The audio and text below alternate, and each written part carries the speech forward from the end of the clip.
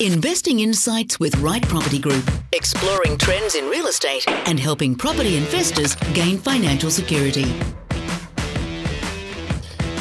Welcome everybody, Steve Waters and Victor Kumar back again for another fortnight. I was going to say Facebook Live, but it's not. It's another Investing Insights podcast. It's still daylight here, Steve. It is, I know. And just very quickly, for those that perhaps haven't watched our Facebook Live, we do that every fortnight Thursday at 7 p.m, except this week, which we'll get to a bit later. But this is Investing Insights. We're back again. There has been, as there always is, so much water under the bridge from the last time that we did this. We've had a rate cut or a cash rate cut. Massive changes. Yeah.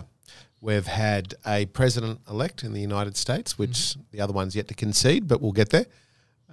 We've had consumer sentiment shift dramatically across all different states. We've had auction results that have started to show green shoots and if not amplify. And importantly, what we've had is a massive shift in the way that the media is starting to report what's happening in the economy. That's right. Isn't that amazing how quickly media sentiment shifts because it's now newsworthy. And when you combine that with the reduction in the interest rate, the opening of mobility in Victoria, and it all becomes newsworthy. And from doom and gloom, all of a sudden they start talking things up. It's amazing, it never ceases to amaze me that sometimes the most obvious scenarios or future is just not talked about until it's after the fact. Until it's a matter of fact and it's happened. Like, you only have to go back and listen to our podcast, watch our Facebook Lives from 1 month, 2 months, 3 months, all the way back to April. Actually, we go back to when we did that quick update in the car in Perth. Yeah. And that was just as the lockdowns were happening. And as a side story, we were checking into a hotel when we went in there, and Steve, as you all know, has got some space issues, living on acreage, and we had this huge line of people waiting to check in that had been disembarked from a cruise ship. Liner. And both Steve and I had kittens in terms of hang on, are we in the right hotel? But we've panned out okay. But back then, we had called it in terms of how the market would pan, in terms of reaction for the market. Initially, it would be doom and gloom, and let's hoard toilet paper, to the point where now it's come to the point where people are starting to say, let's hoard property, and this is the crossroads where people can get financially hurt. Always is, historically speaking too, and those calls we made back in Perth when it was all eventuating, to be fair, the trigger points were quite unique in their own circumstances. We'd never been through a global pandemic, virus, health driven in our life. Yeah. So everybody was, well, where's that in the rule book? And it wasn't there. However, the ramifications were quite the same as every other crisis that we've been through, albeit the different trigger points, which we've spoke about before. The way that it's played out is almost textbook. It is. It's like everyone's reading from a script, isn't it? You can is. know that, most of the commentators out there that were, well, we take Harry Dent, right? You said his name. I did say his name, yes. My number is 1-800. Don't call me. Expect a call. Expect a call. I'm gonna give it 36 hours. Yeah. So if people like him came out and said doom and gloom, it's gonna crash by 40, 50, 60, even 100%, right? To then a complete flip over to say, well, actually, we did say it was not going to crash and it's going to take off and everything's good and rosy because people are reassessing where they are in life and all that. In amongst all of this, there are always winners and losers. The winners are the ones that are prepared and they don't panic. The losers are the ones that they panic or are unprepared going into any change that happens in the economy. It's a good point, because those that are, and we're being quite general here because there are some general realistic losers through no fault of their own because of what's happened, yeah? Particularly the hospitality, airline industry. Tourism and all the follow-on. Having said that, there's also an element of people that have taken a hit because they were reactionary in the negative sense. Those that were prepared always via cash flow management, whether that be buffers and the like, who could withstand temporary anomalies within the market and their own circumstances were able to hold fast and even potentially capitalise on opportunities that presented themselves because of their position and because they've got a long-term view. Now, we're only repeating what we've talked about, and to be fair, what every good advisor has talked about, because we are looking at this from a long-term point of view, but we need to be able to react to certain opportunities within the market. And those opportunities, whilst they've been, I won't say skinny, they've been quite obvious, once again, because we've been through this before in terms of a crisis. And the biggest one was the GFC, which we keep talking about. The results have been quite the same, little bit of a difference here and there, once again, the trigger points, but the way that it's played out, i.e. rising rents, lower construction, lower supply, commercially from a residential point of view, the prices start to increase. That's all textbook stuff. Yep. And if people were, for those that are Sydney-siders that have attended our Parramatta live sessions, and also the Melbourne-siders that attended our St Kilda live sessions back when we used to do them. Before the steel curtain. Before the steel curtain. You would recall that we kept talking about this compression factor that happened, right? This is through any economical upheaval where you generally compress down towards the affordable bracket, where it is still easy commutable distance back to the city and an easy sphere of influence in terms of employment. And that's happened through and through across Australia, where we are looking at it from a viewpoint of, okay, there's a compression, and you look at properties that we're buying across the eastern seaboard, where the rents are just absolutely skyrocketing in terms of people clamoring over themselves for the right property to actually rent it. And just as importantly, because the rents are increasing, people are willing to pay more for those properties, compounded with the fact that the interest rates are really low as well.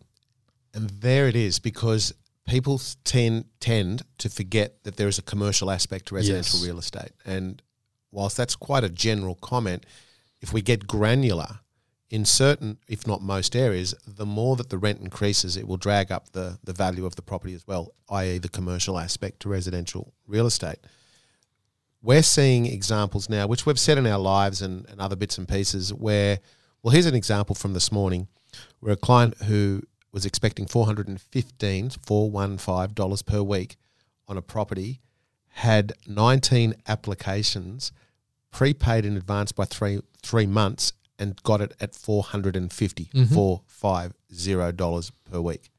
Now, that's not in the media anywhere, and nor will it be until after the fact. And so it's a case of believe the truth or believe the data. And sometimes they're wildly apart. Yep. And there is also a lag between the truth and the data as well, because the truth is what can be amplified, in inverted commas, truth can be amplified out there if it's in the wrong hands and with the wrong agenda. Interpretation is very, very important in today's day and age, right? But the data is always lagging. And this is something that we need to understand, that most of the reporting from the media and most of the reporting from the data houses is usually 3 to 6 weeks out of step of what's unfolding on the ground. And believe you me, the way things are unfolding on the ground is pretty much on a 3 to 4 day basis. It changes. Very much so. And to the point where the fluctuations within the market, whether that be stock levels, prices achieved, as you say, are yet to be documented via data for at least 3 months. Yeah. And people will make those decisions based on 3 months old news. Now, that's all right when you have a market that is stable because there's not a lot of movement, because you can start to use data as a directional piece, as we've often talked about. But when you have a market that's quite dynamic, if you haven't got your finger on the pulse of that market on a daily basis, then you could either be caught or you could be missing. Absolutely. And that's crucial if you're trying to either A, get a better rent, target particular tenant values, especially at this time of the year. And maybe we'll do a podcast around Christmas or prepare for Christmas next podcast, so we won't get into that. But also in terms of values and trying to identify, interpret, and act on human trends. Yeah. not data trends. And a really good example of that would be, we were in Perth, and there's podcasts aplenty about when we were in Perth, say 3 years ago, and how we were using data as a directional piece, but we were really looking for that ground truth component, and the story of the barber asleep in his chair in the shopping centre and what have you. On one side of town, and on the other side of town, it was buoyant as ever. full. Couldn't even get a car park in one of Australia's biggest Westfields. So we were there for 3 years, and took us nearly 2 years before we started purchasing in Perth, because all of the factors hadn't come together yet, but our intel, our reconnaissance, if you will, of trying to put the data together, knowing when to execute the opportunities, and then we did. Yes. It wasn't a matter of, well, the data says this or the data says that. The truth doesn't lie. No, it does not lie. Yeah. And this is why it's really important to understand that you can have all of the data in the world, unless you can put an interpretation to the data in terms of what does it really mean for that particular area. Does it become pertinent? And then you need to drill down further to make sure that you are looking at it from a viewpoint of how does that influence your portfolio, your financial circumstances, and your goals. How does it suit you? Because at the end of the day, the data might be ticking all the boxes, but it doesn't mean that you have to buy anything to you. And a really good example of that might be, well, X suburb, which is worth $1 million, is predicted, and I say predicted in inverted commas, to grow by 7% next year. If you can't afford $1 million, what the hell are you doing looking at it? Yeah, exactly right. Like, you're going to miss a boat before you save or get yourself in a position to do it. There are other areas that are going to produce just as well. Yeah. Identify them. Yeah. Execute that opportunity. Exactly. And I'm glad you brought that up because there's a recent headline in media saying, and there's a report floating around, suburb that has gone up by 1,200%. Click on this link to get the report. Of course, it got me. Yeah. And I clicked on the report. I was going to say, can you flick that to me? Guess where the suburb was? I'll play. I'm in. I'm going to say... I'll give you a leader. It's way up the Central Coast. Way up the Central Coast. I'm going to say... I don't know. Newcastle. Bit for that, Byron Bay. That's not Central Coast. North Coast. You led me in the wrong direction. Yeah, of course I did. Yeah, I didn't want it to look good. This is how misleading headlines can be, right? So they were comparing prices in 2000 to 2020, right? So already we've got an abnormal spike because of lifestyle relocation because of COVID. And then you've got 20 years of change in sentiment, change in data, change in employment modes and all that to gear that up to 1,200% increase. I'd also change in influence. Yeah, that's right. Yeah, so we mentioned, I think, Chris Hemsworth last time in our Facebook Live as to his... And a few others. This is where people go wrong, because then someone's saying, hang on, it's done 1,200%, right? That's a good figure, I'll jump on. But it could well be that now it's at its plateau. Yeah, have you missed the boat? Yeah. It reminds me of another story way back last major cycle, where there's a council region that was in the newspapers as showing the most growth in the last, I think it was 2 years. Mm-hmm. But as that cycle rolled out, it also had, years later, the highest mortgagee in possession statistics as well. And what was quite, if you understood the data, the reasoning behind that was because there was a hell of a lot of new developments at a higher price, which were settled in a very buoyant market, therefore dragging averages up. And they were probably never worth that. Well, they weren't. And then as that cycle rolled out, and this was the GFC, the mortgagee in possessions happened, and therefore the statistics showed that it also had the highest mortgagee in possession rate. So once again, if you were to go off that data alone and just truly believe that and make $1 million decisions essentially based on data which was old news or irrelevant news or didn't even fit your financial circumstances, you too could have either profited immensely or you could have been a statistic. Absolutely, yeah.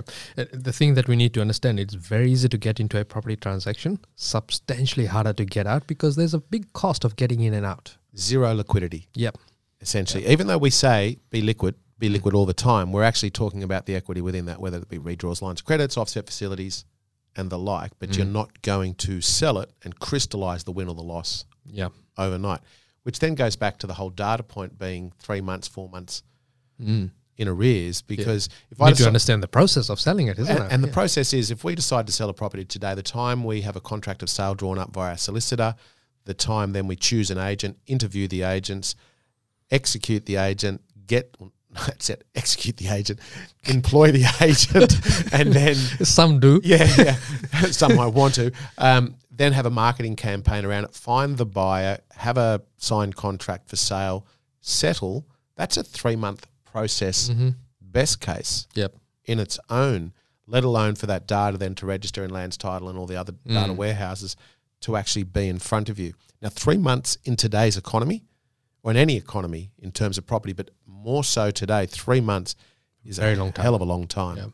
And we can't be making our decisions based on, I'm going to say 3-month-old data that just looks good without knowing what's behind it and where the anomalies are in those markets. And then you got to put the Rona aspect on it as well. The Rona aspect. Because if you take as an example Perth, right? A lot of people are doing their sums based on the current rental return. Yeah. And there's a big disclaimer here. Don't do that. Because what we're seeing on the ground there is the fact that because the borders are closed, a lot of the fly-in, fly-outs can't get out and they're choosing to or are being forced to rent in there. So there's an artificial spike in the rental returns. Yes, the yield, vacancy factor has dropped, which was dropping as we went into lockdown, and that was the reason why we were there, because we're doing on the ground research there as well, and sealing up quite a few of the properties that we're working on. But if you're doing your sums based on today's interest rates, based on today's Perth rental yields, you are sort of asking for trouble. So you need to be looking at it from a viewpoint that, yes, interest rates are this, the rents are this and likely to be this for, say, the next year. But more so, we need to look at what the normal rents are for that year so that you're not speculating. You're looking at fundamentals in the area. And that's a really good point. And we've been quite vocal about, whilst we think the vacancy rates in Perth have contracted somewhat even before COVID, and maybe they were sitting at circa 2%, and now they're at less than 1.9, 0.85%. As you say, a lot of that has been because that has been absorbed by the fly-in, fly-out miners from the East Coast who are now over there. Yep. And just a little bit of context around that is, if they come back East Coast, well, they can't get back into WA, therefore they've lost their job. And we're talking about tens and thousands of people that are now residing in Perth because they have to. And that has absorbed a lot. Does that mean that it's an artificial contraction of the vacancy rate? In some areas. In some areas, yes. And that's a really good point. And I would say that in some areas where it's more traditionally investor-driven. Yes. As an example, and I won't name the suburbs. If you want to know what they are, you can contact us later. But some of those areas which are investor-driven, well, they've seen a contraction, and I don't think they probably will have longevity unless the resources sector continues to fire and everything stays as it is in that trajectory. However, we don't want to roll that dice. That's not the types of investors that we are, nor is it the strategies that we design is around black or white, heads or tails. It's more about longevity and sleep at night, which is very, very important. So we need to have stability in terms of not just the growth, but just as importantly, the cash flow without the peaks and troughs. So if you're looking at an area, staying on the Perth vein, we are also looking at pipeline analysis in the sense that what's coming in the market over the next 1-2 years, because that's going to impact your investment. And it's really important to understand not the data on the ground right now, which is potentially 3 months old, but the truth on the ground right now, but also looking into the future to say what else is coming in. Employment, supply, Is there a shift in terms of investor sentiment in that area or owner occupier sentiment in that area? Because they will all impact three key things in your portfolio. One is the liquidity, being able to sell down if you had to, because if you ran into trouble, or if you found your dream home and you needed to liquidate everything to get to that. Nothing wrong with that. You're also looking at it from a cash flow point of view, and then naturally, you at some point in time you want to extract the money you spent on that property out back to the account that you originally took it out from, so that all of the money on that particular investment is sitting against that property. So it's important to look at all of this data and what's happening in terms of the pipeline to then make that investment decision and see how it fits into your portfolio and your overall plan to make sure that you're not just being transactional in nature, you're actually investing. It's a really good point. And you said something there which may have confused some of the listeners, being don't worry about or don't so much concentrate on the ground truth or the data or what's happening on the ground today, but look forward. Now, what Vic was meaning there, is exactly that, but it's actually forward facing. So whilst we want the data, we want the ground truth now, we also need to take into account the pipeline. Yes. And the pipeline realistically is around jobs, economic growth, and housing supply. Mm-hmm. And a really good example of that is if we don't want to go into an area which might be skinny today in terms of accommodation, so supply is short, but we know that there's 10,000 new dwellings coming in the pipeline, which is going to completely alter the scales of supply and demand in the medium term. We don't want to be a part of that to the best of our ability. We also want construction because that means infrastructure and the like, but we need to be forward facing as well as the ground truth right now. The other thing which I want to tackle a little bit now, Vic, and just talk about what's happening now and where potentially we think, our opinion on where the future is. And I want to start it by saying maybe we should all draw confidence in what has happened in as short amount of time as the last 20 days. Mm-hmm. So in the last 20 days, we've had a massive pendulum swing in terms of consumer confidence and all the intricacies that go towards that index, if you will. We mentioned it earlier on, we've had the cash rate reduction, which I don't think is physically is not going to mean a hell of a lot unless you've got an enormous amount just of debt. Just a sentimental shift, isn't it? It's an absolute psychological shift for the greater community or the greater economy, if you will. And realistically, the Reserve Bank is fresh out of levers. Yep. So it's doing whatever it can, but nonetheless, it is a seismic piece of the puzzle, if you will. We've had an election with the new president-elect, as we mentioned earlier on, and whether we like it or not, that is going to have a trickle-down effect. Absolutely, it will. Into the Australian economy, therefore our hip pockets, therefore in our space, property prices. The jury's out into which way is it going to be enormously beneficial or is it going to be same? I think the jury's out on that, and we can do that on another podcast as we dive deeper, and maybe we'll do that on our Facebook Live. Yep, so tune into that. And the other big bit of news, which we didn't mention earlier on, and at the time of this recording of this podcast a couple of days ago, was that Pfizer, I think it was, are 90% there in terms of a vaccine. Now, go back 6 months ago or whatever it was, 3 months ago, 5 months ago, where we said, watch what happens when someone comes out with a solution. When they have that vaccine and they're confident in that vaccine, watch all markets react accordingly. And even when they said that, I think it was a day ago or 2 days ago, the US market or the world markets reacted accordingly with stocks, the stock market reacting in the positive immediately. Some airline stocks, which was, you knew that was going to happen, would jump by 20%. Yep. Everybody is hanging on to this golden bullet, if you will. Now let's bring that into property terms and how that will affect us if it is the truth. And we're not going to get down into that rabbit hole whether we believe it or not. However, if we see a vaccine that is gazetted, if you will, by the world, and it works, and the international borders open, and I'm going to call it free trade or free economy, if you will, where everybody starts interacting on a worldwide basis and people start to get mobile, and therefore the economy wheels within each and individual economy throughout the world start to percolate. And we already have a skinny environment in terms of accommodation today. Where does that leave us for the next 12 months, for the next 24 months, when we're already skinny and we've got zero population growth at the moment because our borders are closed? Yep. What does the future look for us? Yeah, and compounded with the fact that Australia as a nation, we were already attractive to the overseas migrants, and we're even more so attractive now, the way we handled the coronavirus.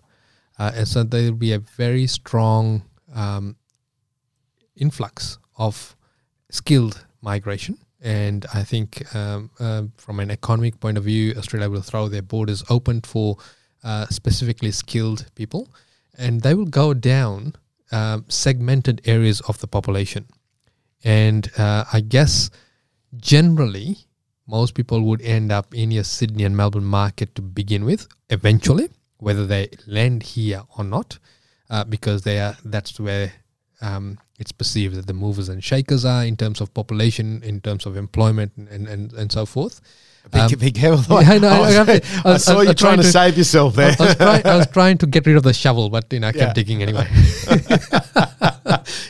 But these are times where you need to look at what's going to happen in the future because of the way the economy is going to turn. A lot of people will move out of countries that they've been living in, and a lot of Australians that are working overseas may potentially start thinking of coming back in. So that will create a lot of job opportunities, and a lot of people will be coming back in with money, which will then create that demand for property as well. And as we amp up the migration into the country, that'll create the demand for even more dwellings. And when we correlate that with pipeline analysis, making sure that we're not in those areas that have an oversupply, which, one could also argue, well, Vic, so if we have this international borders opening, I'm being the devil's advocate here, if we have the international borders opening, we have migration, therefore population growth. Won't that oversupply be taken up first in the inner cities of CBDs, Melbourne, Brisbane, and Sydney, where all this substandard attached stock is, which is sitting at 11 and 12% vacancy rates? Yeah. Wouldn't people take that up first before they went to all the other areas? And it's a fair point, right? So if you look at it from a viewpoint of, okay, how is the population going to react when borders open up? When the borders open up, that means we have found a solution to begin with. So naturally, a lot of the transient populations that have gone into these lifestyle areas may actually start coming back towards the city, because the employers may say, you know what, you're coming back into the office. We're over this working from home situation. Come back in 3 days a week, and you can work from remote 2 days a week, as an example. So that'll fill in some of the gap. And certainly, as more people come in, they will get into the areas that have got where the government's going to push them into to begin with. As it stands, traditionally we are short of about 250,000 dwellings a year in Australia. So we already went into this crisis with a shortage. The shortage has now been amplified because we're not building as much. So I don't think we'll come to a point where we'll ever reach equilibrium.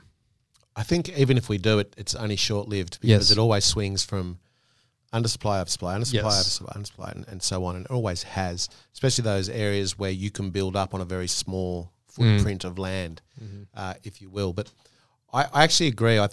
Not everybody's going to need or want to live on those build-up areas. So those oversupplied areas of substandard stock on those CBD areas will stay. It'll still be the transient population there. Correct. Yeah. Yeah. Whereas the people in the burbs, if you will, and the migrants and everybody else is going to want, thanks to COVID, I think that square metre of land and a little bit of space. Now, will that last forever? Probably not. People will forget. People will forget in very the years quickly. to come, people will forget, and we might see that pendulum swing away from the regional areas or the subpar regional areas, which we've talked about quite publicly over the last couple of months, where whilst those areas are showing great numbers now, and I stress subpar regional areas, and that tree change, where eventually that pendulum's going to swing back to, well, you need to get back to metropolis. You need to get back to where the work is and where not the brains trust, but where employment is and where it's needed. Whether that takes 1 month, 1 year, 5 years, 10 years is anybody's guess. But we're not doing this for a overnight result. We need to be looking at the future for the long term, so they're not caught somewhere in the future.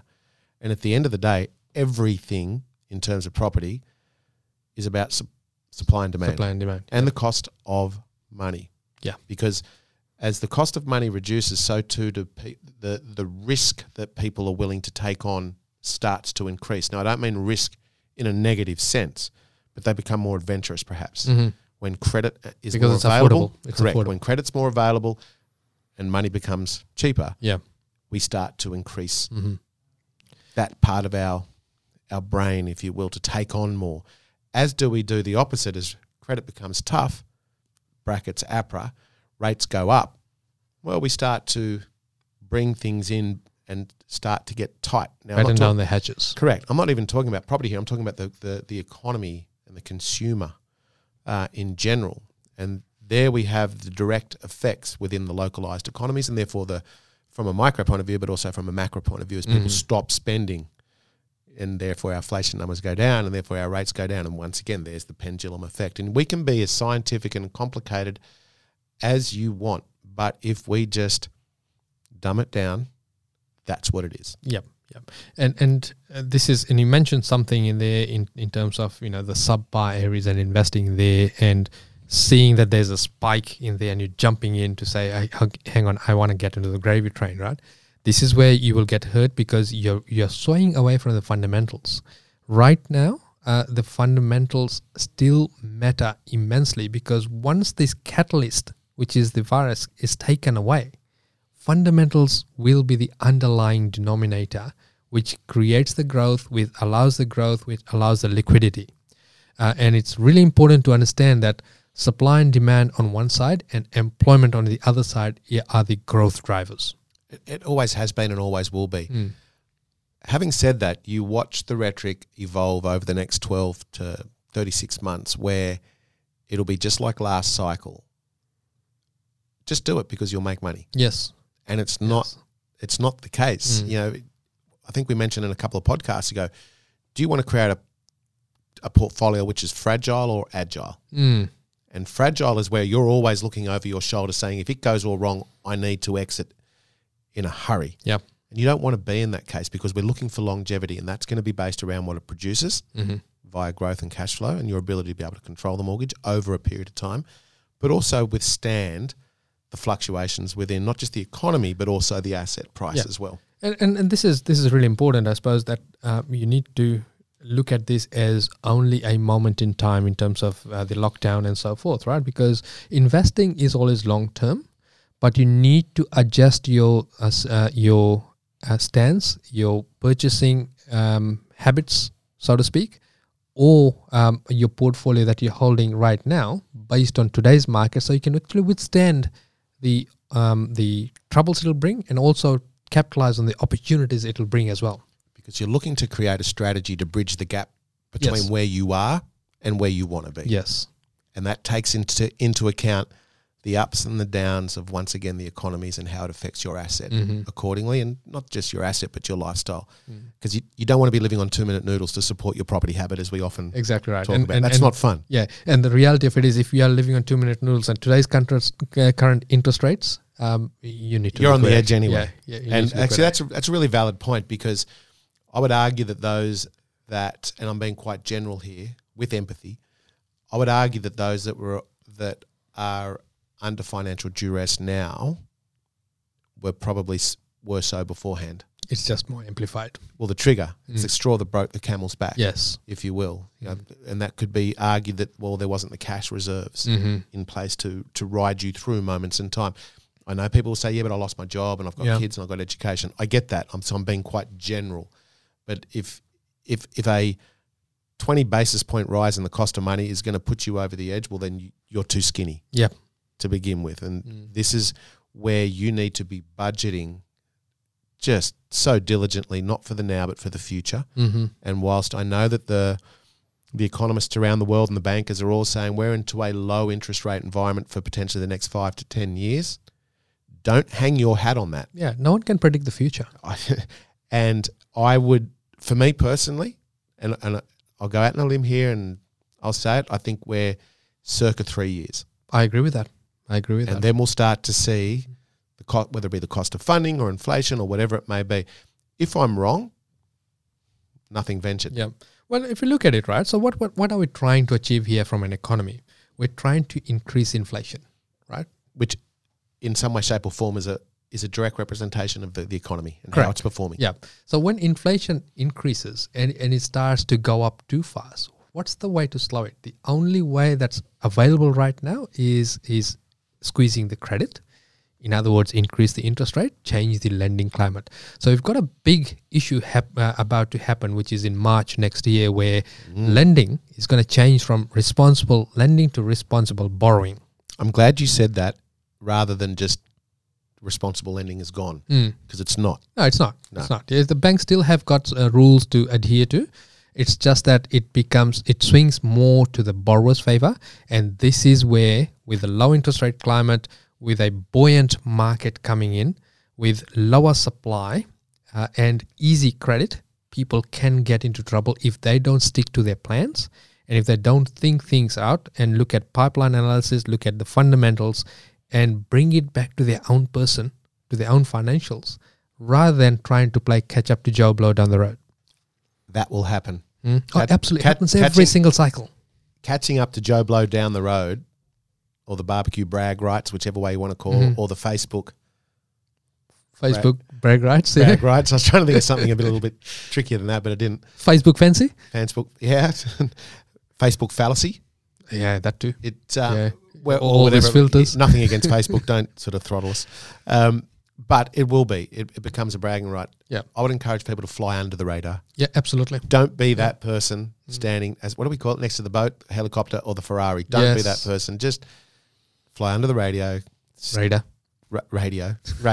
Stay under the radar and just keep it simple and you'll get there. Look at the worst case scenario first and plan backwards from there. 100%. And that is all around cash flow. Yeah. Amongst other things. But I know it's hard to look at cash flow when the interest rates are so low. 1.87. Yeah. But you need to look at it from a historical point of view. The average interest rate has been, apart from the heady days of 17%, the average interest rate has been 4 to 5%. So you need to be doing your sums. If you cannot hold your portfolio at 4% interest, you're in trouble. Actually, I put a graph up on the historical interest rates with the average on our private Facebook group. Speaking of Facebook, and for clients that are clients, and if you haven't joined the group because we do put up that sort of statistical information, which is pretty handy to have a backward look at where rates have been. The other thing that concerns me a little bit, and I'm not trying to be negative, I'm being real, and I am probably the conservative one, which is what most people don't think that I am, is that we need to actually always account. We are very quickly, the consumer is very quickly, or the public is very quickly going to forget what normality is. Yes. And normality, even 12 months ago, we would have group hugged and high-fived over 3.5%. Now we think it's too expensive. Yeah. Things change quickly and we become used to it very, very quickly. I remember it wasn't too long ago fixing rates at 4.99 because I thought that was as sweet as it got. And I still have it today, which hurts. But nonetheless, it was a small portion and it was a portion and I'll wear it. But my point is it wasn't too long ago and we need to remember where it could be. Yeah. That doesn't mean living in fear. We don't want to be living in fear, but there are always... You've got to plan towards it. Correct. And we always want to be looking at the micro indicators as to what the cost of money will be because that's going to have a direct reflection on our asset. But that sounds really, really negative. And in fact, I'm actually quite the opposite. And I remember doing a podcast, 6 months ago, 8 months ago, whatever it was, where I think we were with Phil, and Phil said, Vic, what do you think of the market?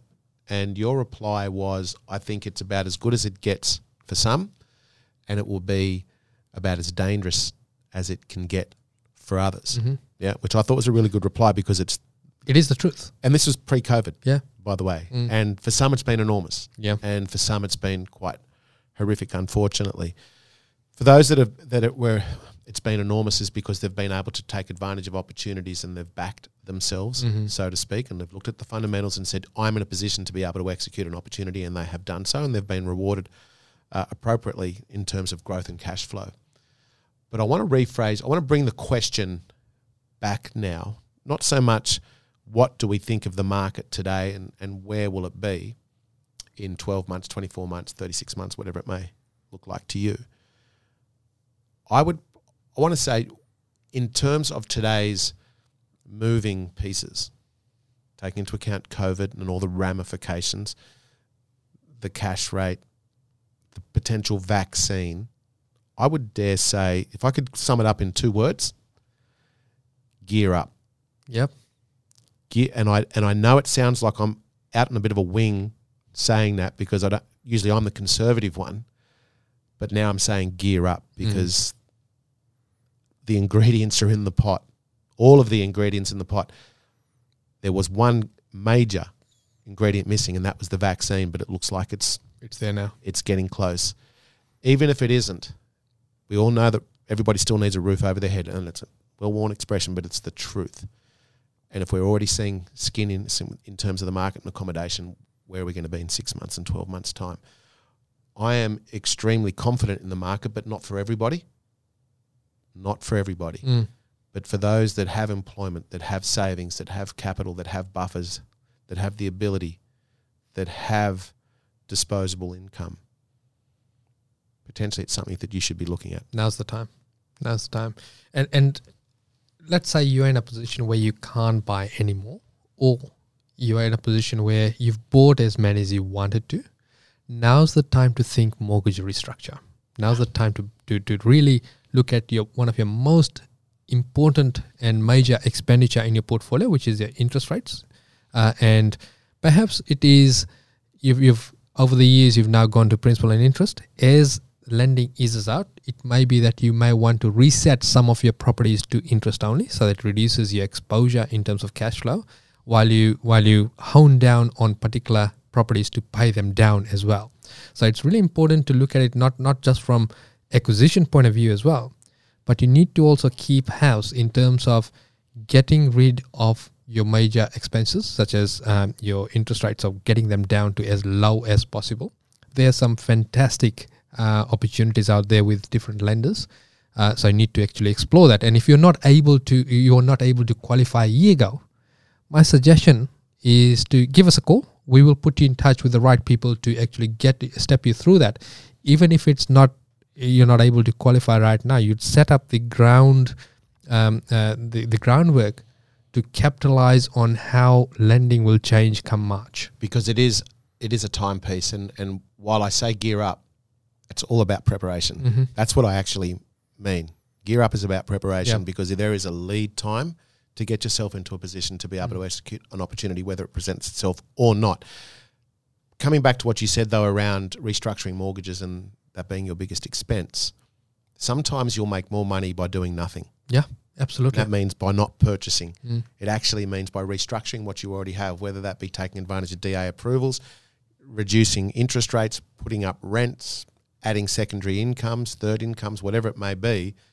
If you can't take that next step, will then improve the bottom line. Yeah.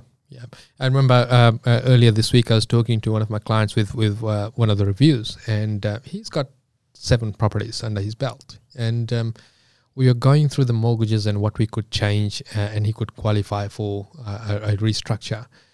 Plus, we're going through what rents we could change, depending on the legislation and the state. And between all of those small tweaks, we could free up about $70,000 worth of cash flow a year. Now that's 70. 70. Yeah, Huge. That's a huge amount, right?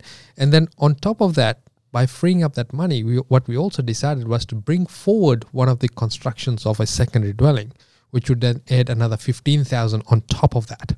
So this is how powerful the reviews can be, and you need secondary eyes on your portfolio like you and I do, right? So we go through each other's portfolio because we get shop blindness. You get blinkered by your own numbers, and no matter what anybody says, to take the emotion out of your property investing or whatever it may be, and just be totally business orientated and numbers orientated.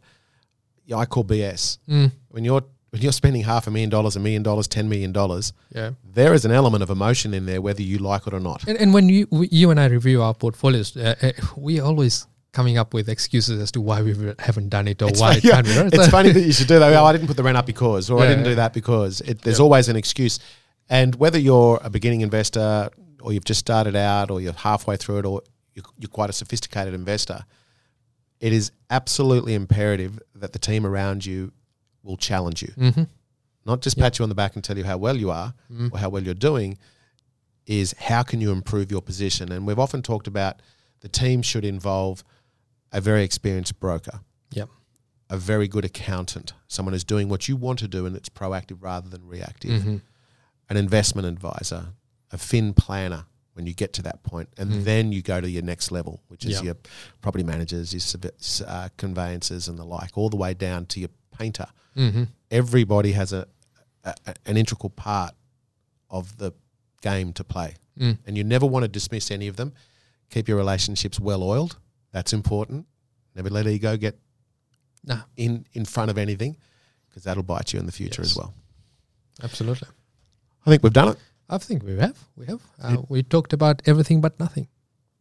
It's the show about nothing. Wasn't there a show about nothing? Yeah, that was Seinfeld. Yeah. So for the listeners, we actually came in to this podcast and we said, what are we going to talk about? And we decided, you know what, we're just going to sit down, turn the mics on and just go for it. And this is the end product. We actually like it as a unscripted, but as a fireside chat without the fire. Yeah. Maybe we'll do one in winter. Next winter, we'll do one actually beside a. We might come to your place or my place, and we'd do the fire, and then and we'd probably invite a few people as well. Yeah, how's that? I don't want you around my place. I don't want the riffraff there. No, it's been good, and maybe the next over the next couple of podcasts as we head into Christmas, which is an extremely delicate time of the year, we can start to give some tips and advice as to how to manage the Christmas period, whether that be around leases, mortgages, purchases, repairs and maintenance, what you should be prepared for so that you don't get caught out, and whether it's a good time of the year or a bad time of the year to be entertaining. Yeah, absolutely. So if you wanted to sit down and chat with either myself or Steve, whether you've already got an existing portfolio, if you're looking at starting and aren't sure of how to filter all the myriad of information and strategies out there, send us an email, questions@rightpropertygroup.com.au, or ping us on Facebook via private message, and either myself or Steve will sit down with you and map out a plan for you. And if you want to be up to date with the latest information, whether our socials, our website, and our Facebook Lives, which I enjoy the Facebook Lives. Yeah, we get to interact and answer the questions and what have you. So that's usually every fortnight, Thursdays, 7 p.m, except this one, which will be Tuesday. Don't complicate it, Steve. That's it, Vic. That's it. All right. So we will catch up next time. We'll see you then. See you then. The information featured in this podcast is general in nature, does not take into consideration your financial situation or individual needs, and should not be relied upon. Before making any investment, insurance, tax, property, or financial planning decision, you should consult a licensed professional who can advise whether your decision is appropriate for you.